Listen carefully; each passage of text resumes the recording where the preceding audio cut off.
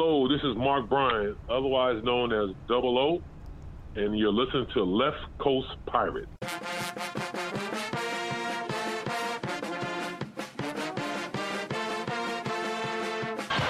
will try to go all the way. Layup in, he does, and the Hall back in the middle of it. Seconds to go in the game. Winchester, 7 seconds. Caver, the hair, fires. Jordan, Ramus, Holloway, all the way.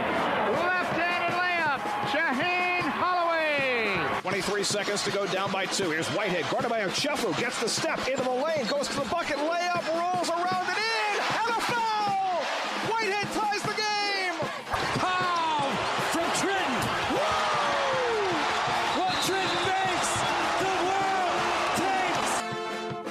From just west of the Ward Place Gate in San Diego, California, he is Mike Desiri, class of 2001. I am Tom Kaharski, class of 1997, and we are Left Coast Pirates. Welcome to this week's edition of Left Coast Pirates. It is July 17th, 2021. Mikey, I was gonna make a joke about, is there any news around? But wow, I don't think it seems appropriate at this point. This is a tough one, man. I just, you always ask me, how am I doing? And this one hits hard. I mean, sometimes the summer series is all about fun interviews and, looking forward to the upcoming season.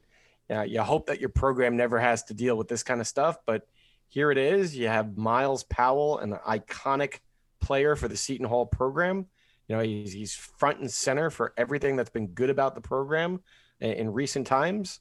And it's a gut punch, man. It's a black eye. It's an ugly situation. There's so many different things that you can say to describe it, and none of it's good. And the end result, as we're going to talk about this with JP Pelzman on today's show, there's so many different angles that we can spin this. None of it on the back end comes out smelling like roses. And I can put on the blue tinted glasses all I want.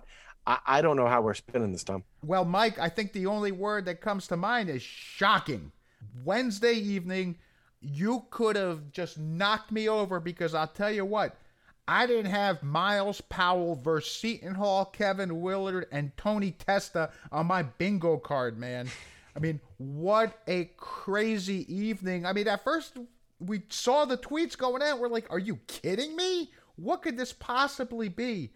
We'll get into the minutia. We'll get into the details shortly with JP. But I think Marcus Toniel, friend of the podcast, summed it up when he basically said, when the family feuds, no one wins.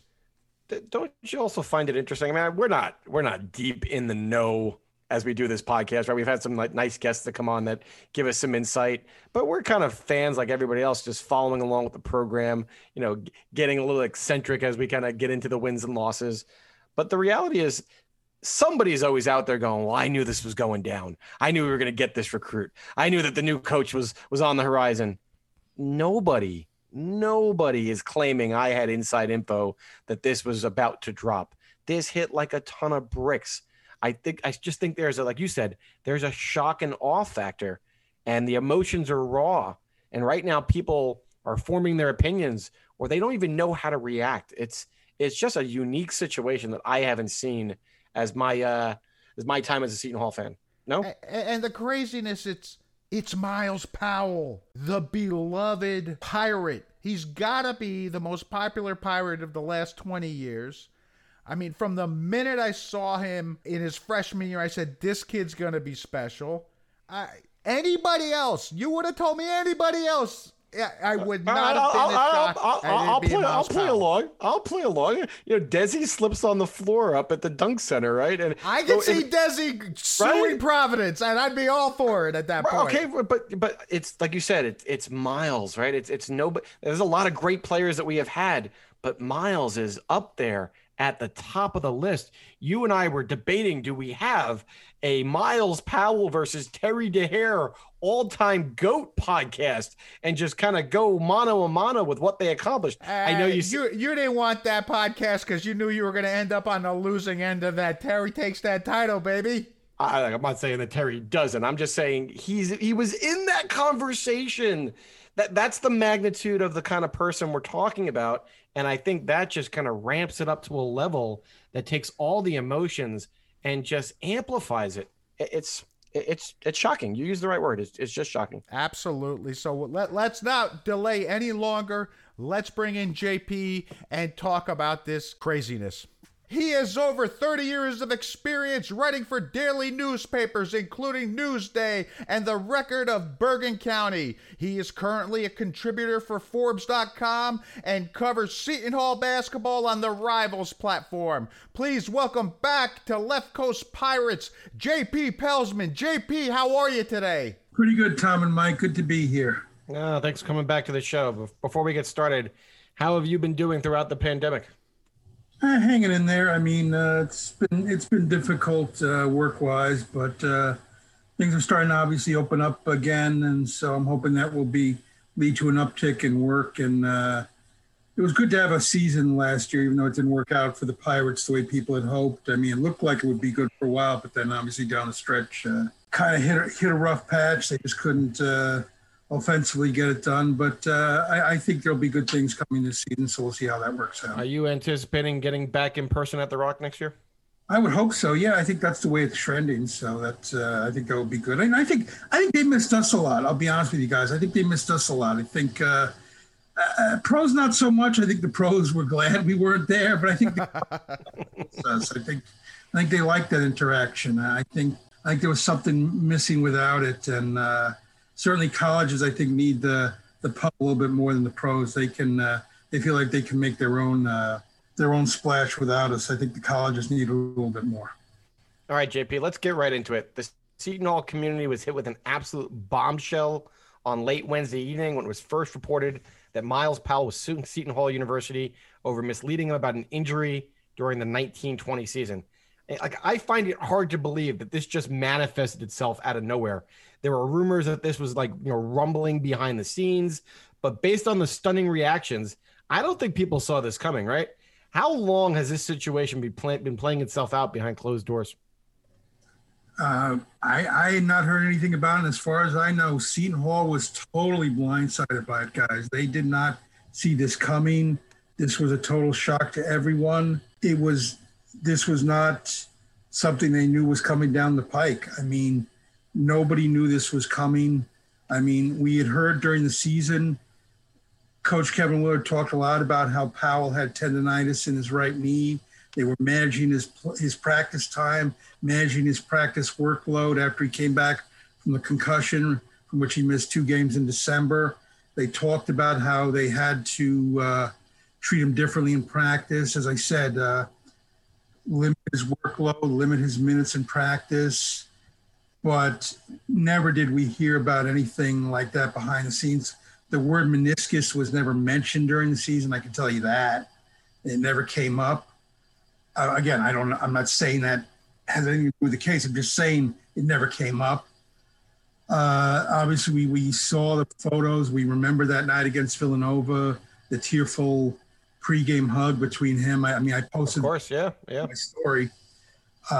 So believe me, this came as a complete shock to everyone. I can tell you guys for a fact, everyone connected with the program, that when this lawsuit was made known to Kevin Willard and everyone else in the Seton Hall family, they were stunned. I can tell you that. Yeah, but obviously, though, there's going to be a lot of speculation and assumption with not everybody knowing what was going on or nothing leading up to it. Is it safe to assume that Powell's representation already presented the idea of a settlement and Seton Hall just held firm? I mean, hence we have this lawsuit?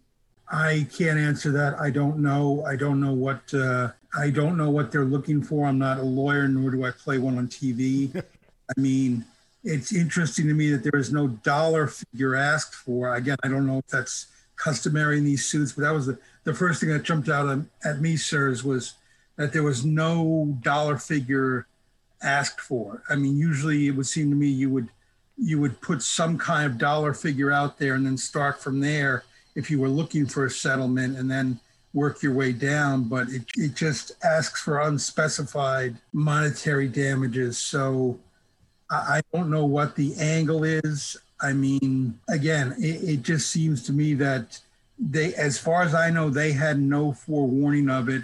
until it was actually filed in Essex County Superior Court in New Jersey. Well, obviously, it's been a confusing couple days, JP. I mean, the most popular Pirate of the last 2 decades, who publicly sang the praises of his coach and seemed to support the program, he comes out with this lawsuit. And from the outside, it seems to come out of nowhere. You know, just as you mentioned, there were no signs of any discontent or anything of the sort. But literally 1 week ago, the school posted out a happy birthday tweet to him. Actually, they even said to a goat of Seton Hall, and it's still pinned on his feed. I mean, so clearly this was a tightly guarded situation. Otherwise, you're not putting out tweets like that just days prior. Since then, what have been the reactions from the staff, the administration, and the current team? Well, I mean, no one's talking. I mean, they're not going to comment on a current lawsuit. And I mean, I don't know what. I mean, and obviously they're pretty much locking things down. I mean, you can't really blame them for that. They really can't comment, and obviously I don't think they want the current players involved. I mean, I know on Twitter, Quincy McKnight kind of made a tweet that kind of seemed to support Myles, and you would understand that they were super tight when they played together. But this is a thing that can tear people apart, unfortunately. And but I think we just have to let it all play out. I mean, unfortunately, this is something that we just have to wait and see what happens. But really, Seton Hall, I know it's cliched and people want them to come out and say something, but you really can't when it's something that has to play out in the courts. Unfortunately, we don't have much experience at seeing stuff like this go to a court of law, but when something like this does, the only thing you can do is let it play out in the courts. The court of public opinion doesn't help you here, even though it is key.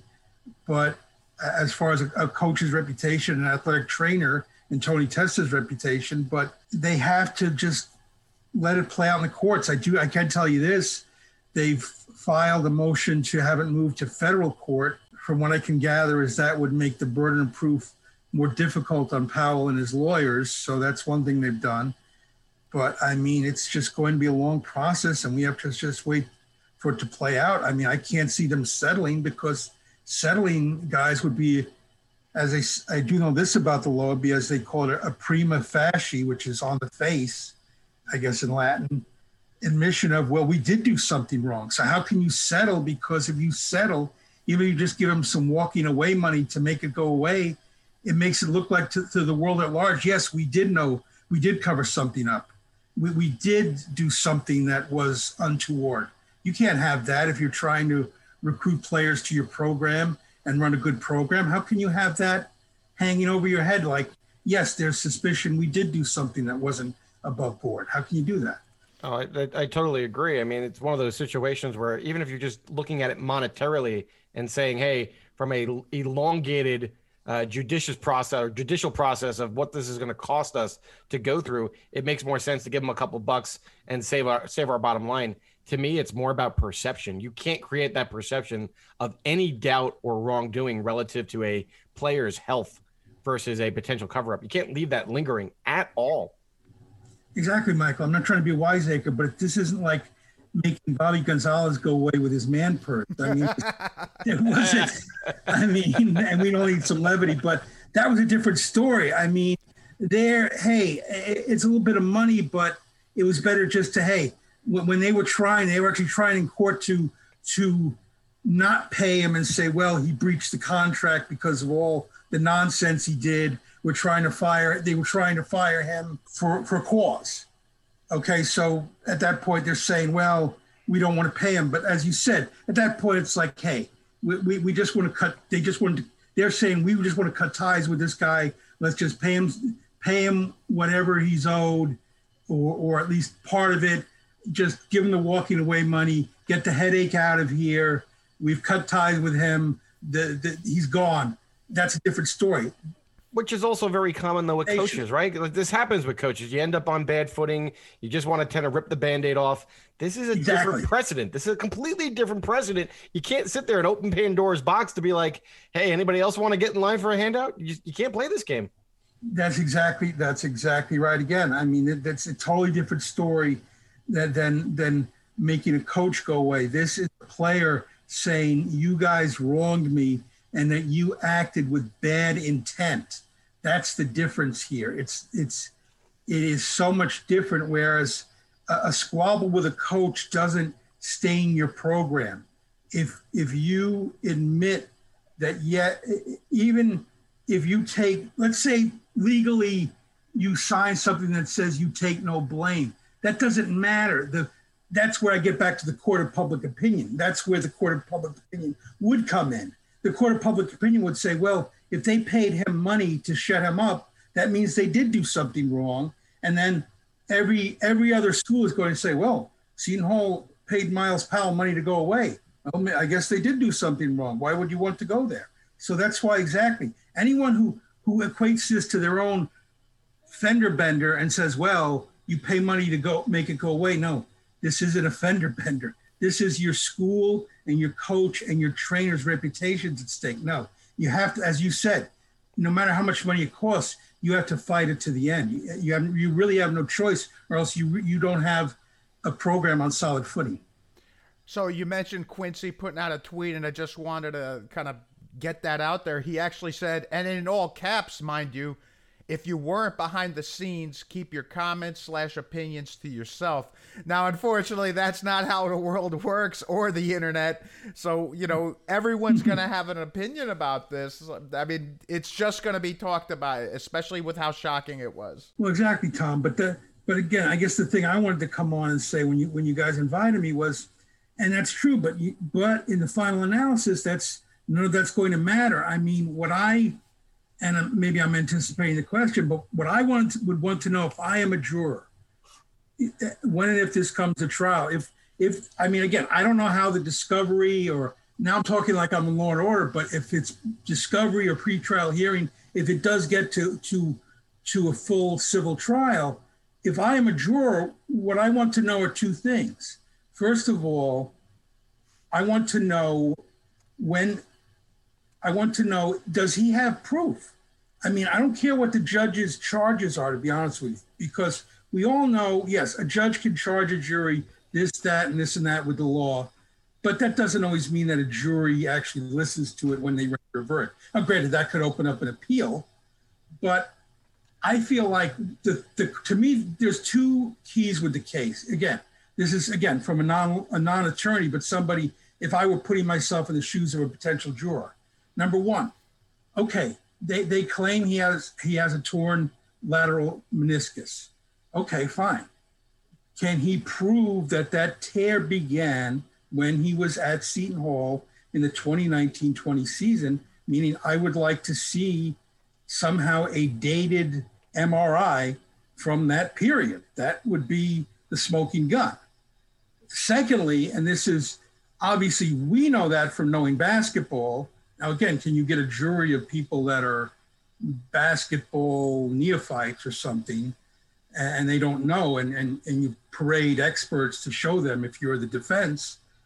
The thing I would also need to show is that, hey, just because you scored 2,000 points and you were named this, that, and the other thing, that does not guarantee you to be an NBA lottery pick. I mean, that's the part of the lawsuit that, let's face it, we all look at and you say, come on, that's just not realistic. So let's do this, JP. Let's actually put some of this lawsuit into context, because we're getting down to probably the final verdict, but let's kind of put it into perspective for those who might not have read it. And I'm not going to read the whole damn thing, but let's highlight some of the key points that relate solely to the injury itself, because if you're reading some of these bullet points, they're listing his accolades, and I don't see the relevance. I want to hone in on just the injury aspect of what they're trying to claim. So point 13, Powell could have entered the draft after his junior season, but coaches, and particularly his father, wanted him to graduate. As an incentive, coaches advised that Seton Hall would purchase an insurance policy in the event he was injured the following season. Point 16, he was examined by the coach or the coaches and team doctor after an ankle injury in the Stony Brook game. Point 20, throughout later games, Powell continued to feel pain in his right knee, so much so that his practice was limited. Point 21, whenever he would ask Dr. Testa about the pain, the doctor would advise it was just a bone bruise and that playing on it would not exacerbate the injury. And then point number 26, what Powell did not know is that the defendants knew that he had not just suffered an ankle injury and concussion during the season, but a lateral meniscus tear to his right knee, which should have necessitated his sitting out the rest of the season. So to summarize, basically, he has knee pain that pops up sometimes after his ankle injury, continues to play through the pain. He believes the staff knew about the meniscus tear the entire time, all while he's being shot up with pain meds just to get him on the court. He's directly claiming that they blatantly ignored his well-being for the betterment of the result on the court. I mean, here's where I want to go here. If the medical negligence were to be true, how serious of an allegation is this for Kevin Willard, Tony Testa, and the Seton Hall men's basketball program? Remember, if. Oh, it'd be a tremendously damaging allegation, but also I want to speak, Michael, to the question of also, is this also where he's conflated? I mean, this seems to have been hastily done because Tony Testa is not an MD. There is a Dr. Anthony Festa. Yeah, I read. He put it in quotes, though. He put it like Dr. Festa in quotes, and then he kept on referring him to as Dr. Testa. But he never mentioned Festa. Festa's not mentioned. Yeah, look, I'm not saying it was written well at all. The point was no, but Festa's never mentioned. No, he puts Dr. Testa in one of his. I know that, but there's a Dr. Festa. Correct. He should, but I think he's conflating two people. That's the problem here. Possibly, but the point is he's placing blame on the organization. Period. Oh, I understand that, but my point is it's sloppily done in that he seems to be almost like a screenwriter. He's kind of conflating two people into one, which you can't do that in a lawsuit. You kind of have to get your. No, they got to get their ducks in a row, and they did. I think they have to refile it. Honestly, sure. But the bottom line message. The bottom line, yes, no, that's a damning allegation that they were basically ignoring his well-being to win basketball games. I mean, that it doesn't get worse than that. But again, if he had a torn lateral meniscus, how did he pass a physical to play for the Knicks in the preseason? How did he pass a physical to play for the Knicks in the G League? And again, I've never seen this in print for sure, but the assumption is that he must have failed a physical for the Bucks. Yep. Sign him to a two-way contract after the Knicks dropped it, but I've never seen that for sure. But that's the assumption. It's not in the complaint. But I just want to know again, I'd like to, how can he prove when the torn meniscus happened? That to me is at the crux of this. If he can't prove that it happened back then, I just don't understand how a jury can find Seton Hall culpable. That's just but I'm not a lawyer. Right, and it would seem that if he had continuous knee surgery, the school would have sent him for an MRI. I mean, knowing how many knee surgeries I went through, every little twinge in my knee, the doctors used to send me for an MRI to see if I tore anything. So you would think that there's documented proof somewhere along the line. Yes, you would think exactly, Tom, that there are MRIs out there. And again, then the assumptions just, again, that I just feel like Seton Hall could produce basketball personnel people that would refute. I mean, the idea that if he shut it down after the Stony Brook game, let's forget the pandemic happened. I know that's impossible to do, but let's just pretend that it was a normal run-up to the draft. Who would be drafted? And forget the fact that he was not a draftable player anyway. Who's going to be drafted who's a marginal NBA prospect at best after he shuts it down 2 games into his senior season, never plays again, and then picks it up for the NBA Combine and the workouts? I mean, unless you were a top 10 player, you're not getting drafted. I mean, I don't understand some of the language in it. And I know these guys are good. They evidently were involved with the Maurice Claret suit a while ago with the NFL. I'm not saying these guys don't know what they're doing, but you read the complaint, guys, and it feels like one of my term papers at Hofstra. It feels like the night before. I'm just being honest. It just feels like it was done too quickly. And as you said before, Michael, it's like, I don't care about reciting these accolades of what he did in these games. How is that relevant? Well, that goes along to the next point. Now, after the initial shock of hearing Powell was suing the school, Willard and Testa, Mike and I obviously jumped into this thing hoping it wasn't too complicated. And lucky for us, the complaint's not all that complicated. But as you pointed out in your article, point 27 is where my whole opinion of this case turns, and whether that's fair or not, So point 27 is such a standout career, capped off by a successful senior season, should have guaranteed Powell to be selected as a lottery pick in the NBA draft. But professionals connected to various teams in the NBA had suspected or discovered that Powell had a serious knee injury and had gone untreated. Now, you end up questioning, like you just mentioned, the understanding of NBA basketball after reading this. Players with injuries have gone into the draft and have gotten picked. As examples, yes. Greg Oden went number 1 in 2007, even though he had problems. More recently, Joel Embiid went number 3 overall in 2014. And even more recently, Michael Porter Jr. went 14th in 2018. And then the Nuggets actually debated whether sitting him for the first year due to all his back issues would have been the right choice to make. And, past that, players with spectacular college careers either get drafted later than their accomplishments would predict or not get drafted at all. I mean, let's just point to a recent graduate and look at his potential in the NBA. Luka Garza. He was Correct. AP Player of the Year, 2-time All-American, Wooden and Naismith Award winner, 2-time Big Ten Player of the Year, 2-time All-Big Ten, and the 2021 All-Big Ten tourney player. I mean, he's got a laundry list of accomplishment and accolades that Myles Powell couldn't even pass. And now, if you look at NBA.com, they've got a compilation of many mock drafts. Not one of them has got him listed as a lottery pick. As a matter of fact, most projections have him going in the second half of the second round. While many Seton Hall fans got upset when Myles Powell didn't get drafted, that's more because he was the heart of the team for 2 years. Even when this last season started, he was putting up big numbers in the G League. And fans were of the opinion, well, how is he not in the big leagues? So, in your opinion, what were the main reasons he didn't get selected at that time?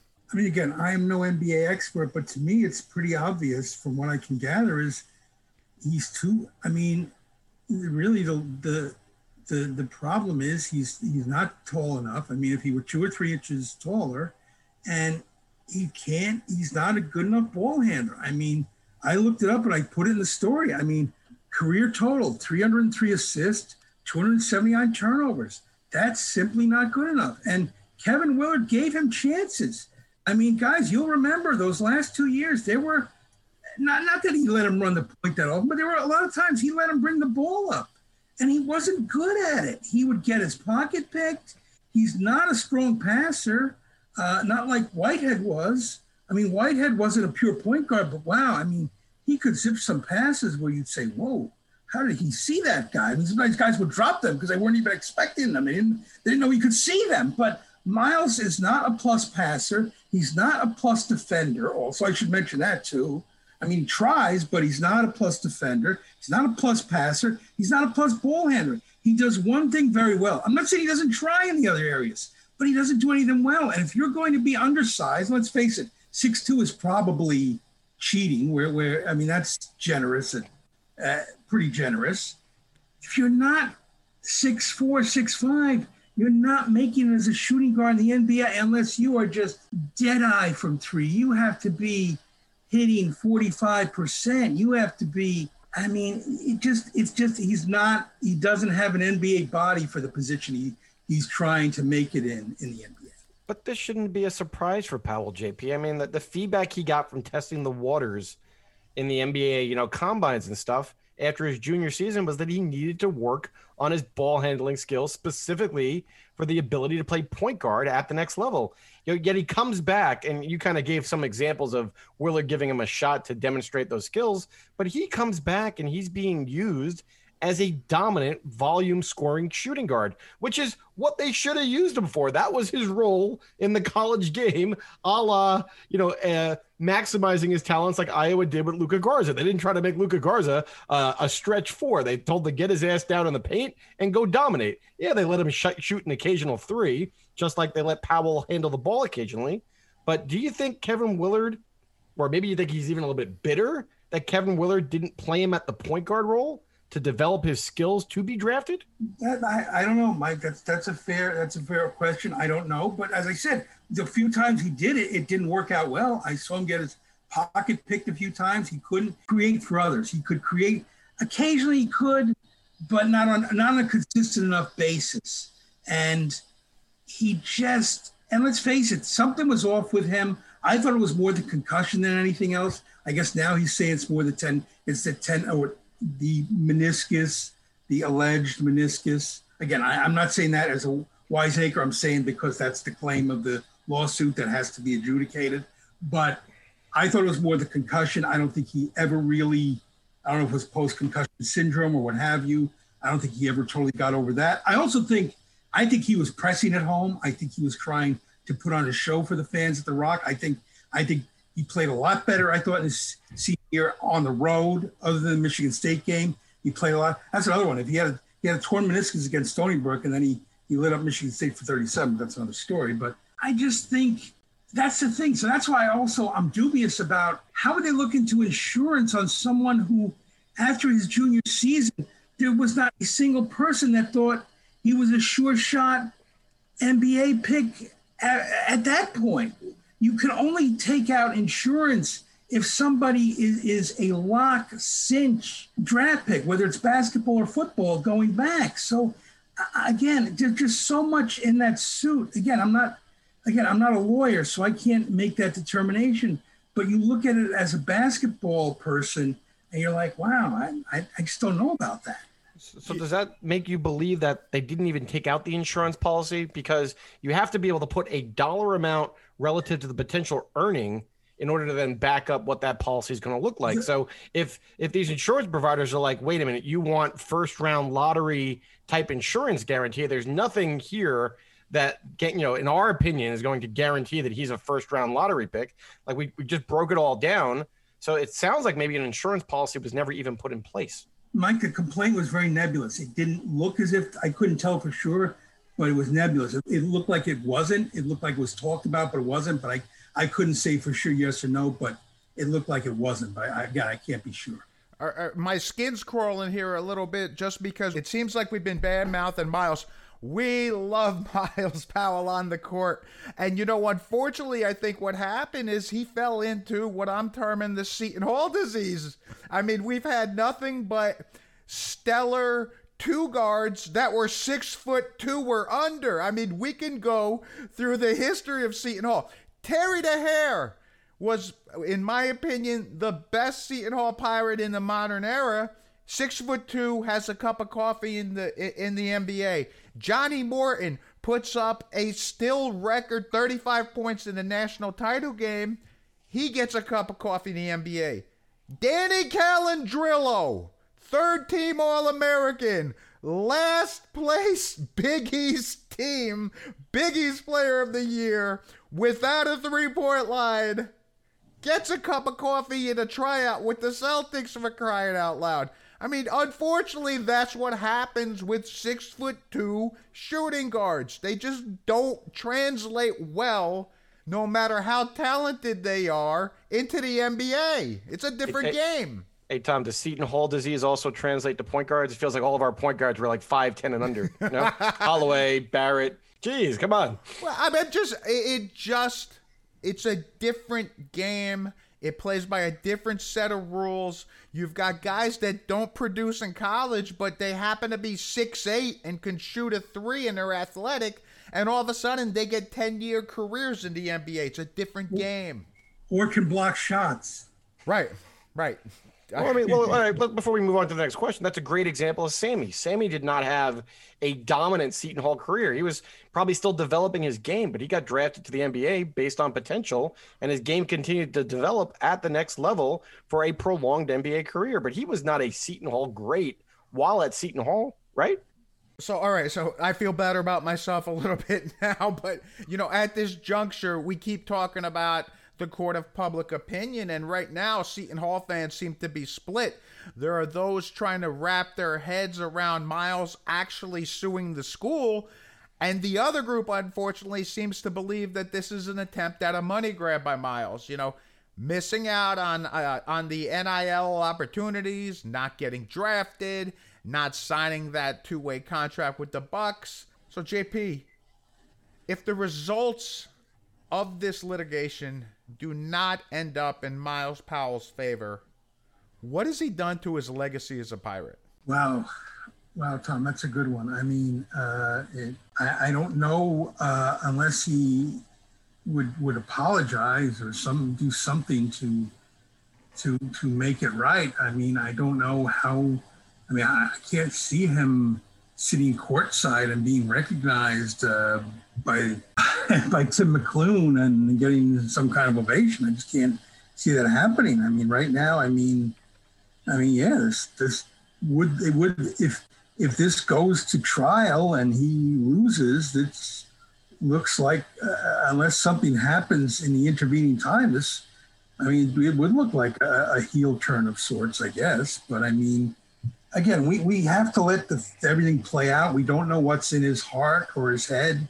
We don't know what happened. I mean, we just have to let this play out and let the facts speak for themselves. None of us were behind closed doors. We don't know what happened. But, I mean, it's a shock to me, sirs, because I've never heard any rumors of malfeasance. Let's put it that way. I do want to say that.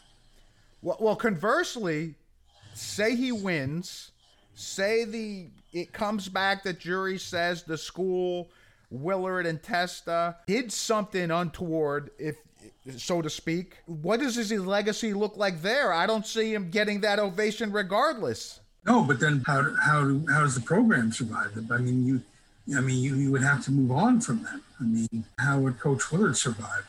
I don't know how you would be able to go on from that. That would be just a devastating blow for him, because how could you recruit after that? I mean, that would just be a scandal, just a horrific scandal. So let's talk about that. If it were to land on the other side of the verdict, how much does the negative? Well, forget about that. While we're even exploring, this legal process, how much does the negative PR directly impact the immediate recruiting efforts? That's hard to say. I mean, other teams are going to try to use it. It's a dog-eat-dog world out there. I think that's up to Seton Hall to try to combat it as best they can. And they have to, obviously they can't comment publicly, Mike, but they have to try to let recruits know that this is not who they are. That, again, if it's not true, that they have to let people know this is not who we are. These charges are unfounded.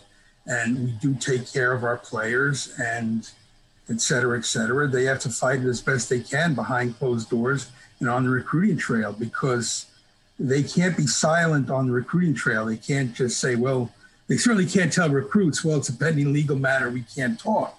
They have to go on the offensive with them and say, no, this is not who we are, and don't listen to this. But you're right. It's something that certainly other teams are going to put in their arsenal and say, well, look at what's going on at Seton Hall. That's just how recruiting works. That's a very good question, Mike. So I get the spiel. My question is, does it really hurt them, though? I mean, can they overcome that? Yes or no?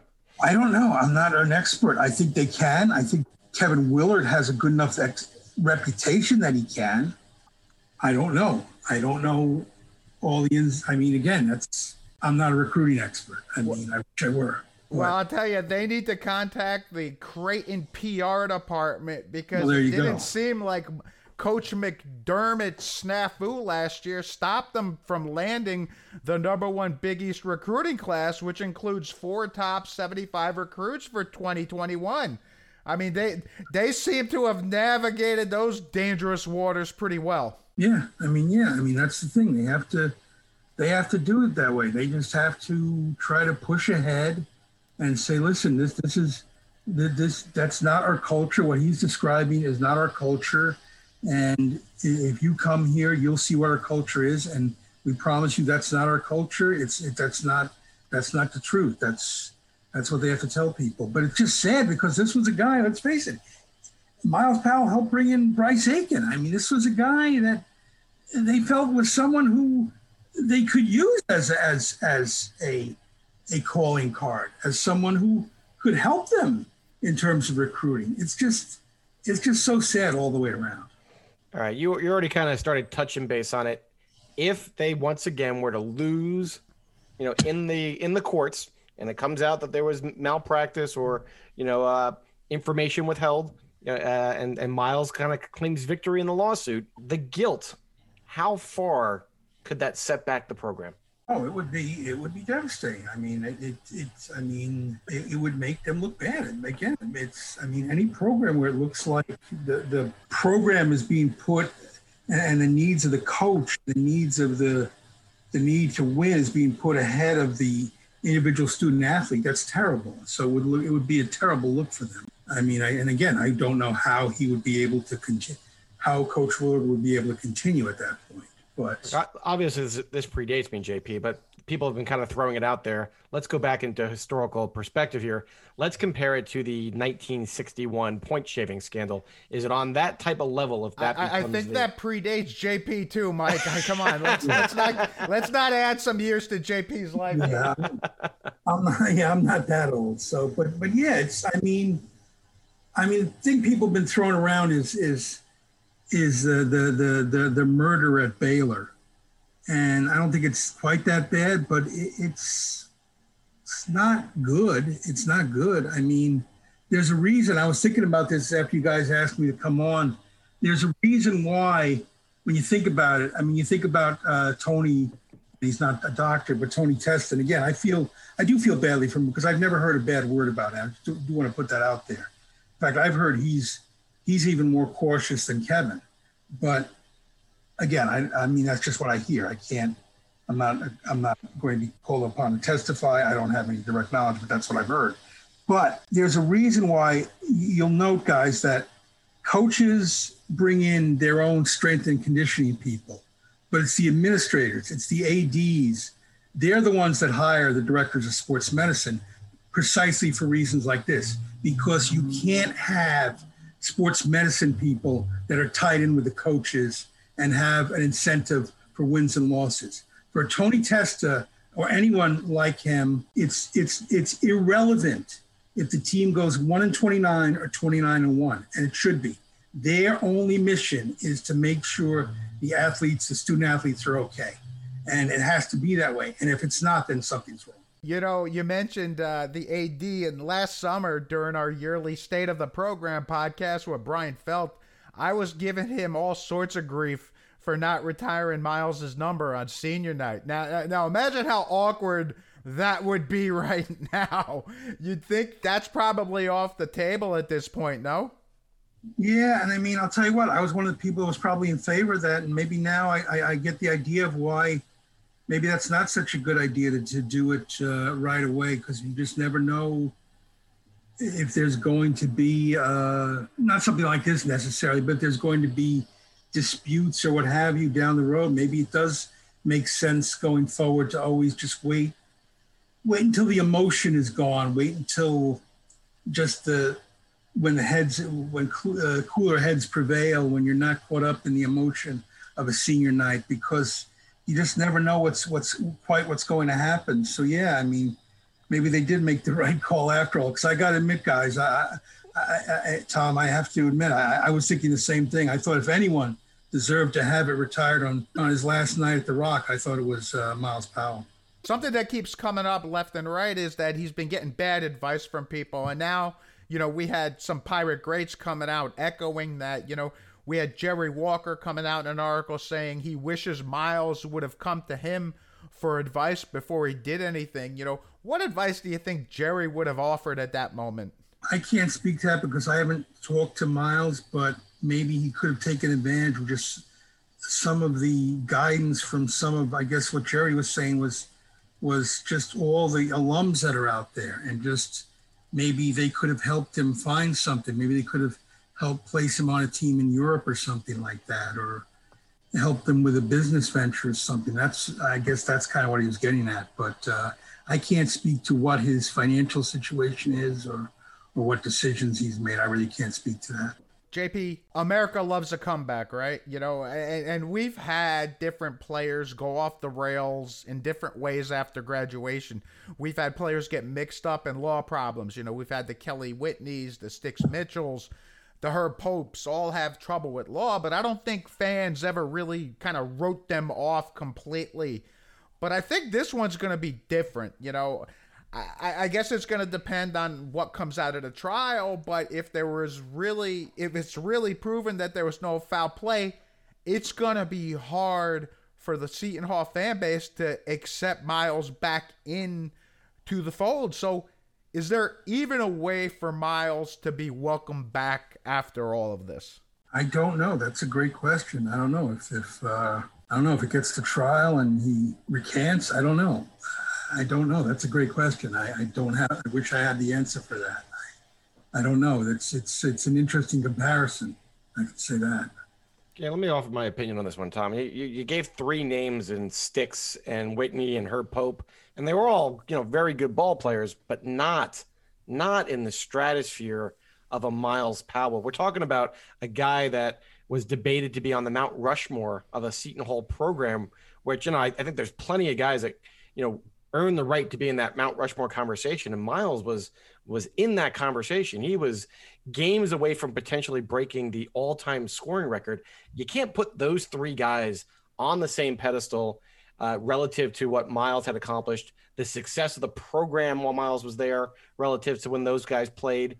I think it's a different emotion for this fan base to now go back and evaluate Myles because he brought them almost to the pinnacle of being a Final Four team. But everyone says that they played that tournament, Tom. They could make a Final Four. Okay, Mike, he didn't bring them to any pinnacle. There was no tournament. Stop your, I know you went on and did your electronic tournament brackets, and he got to the championship game against Rutgers and had 42 points and won, Mike. But I don't think this has got anything to do with the level of success of the player, to be honest with you. Bringing it to a more serious tone, Kelly, Sticks, and Herb, they hurt themselves.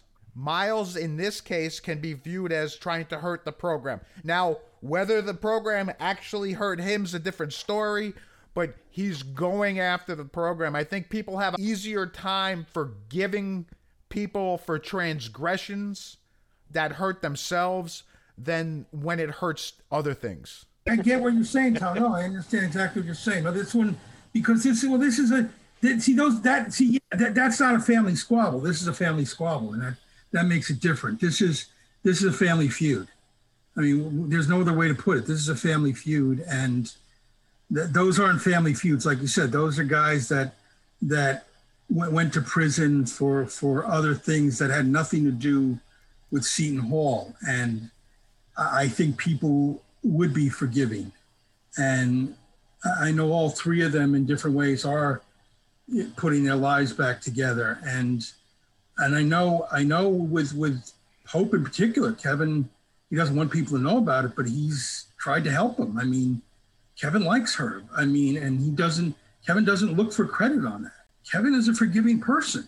I mean, he really is. And I mean, I do think there's something to what you're saying, Tom. I mean, and it's like you said, it's different. I mean, this one, I guess the best word I could use is it's personal. With this one, with the fan base, it's personal.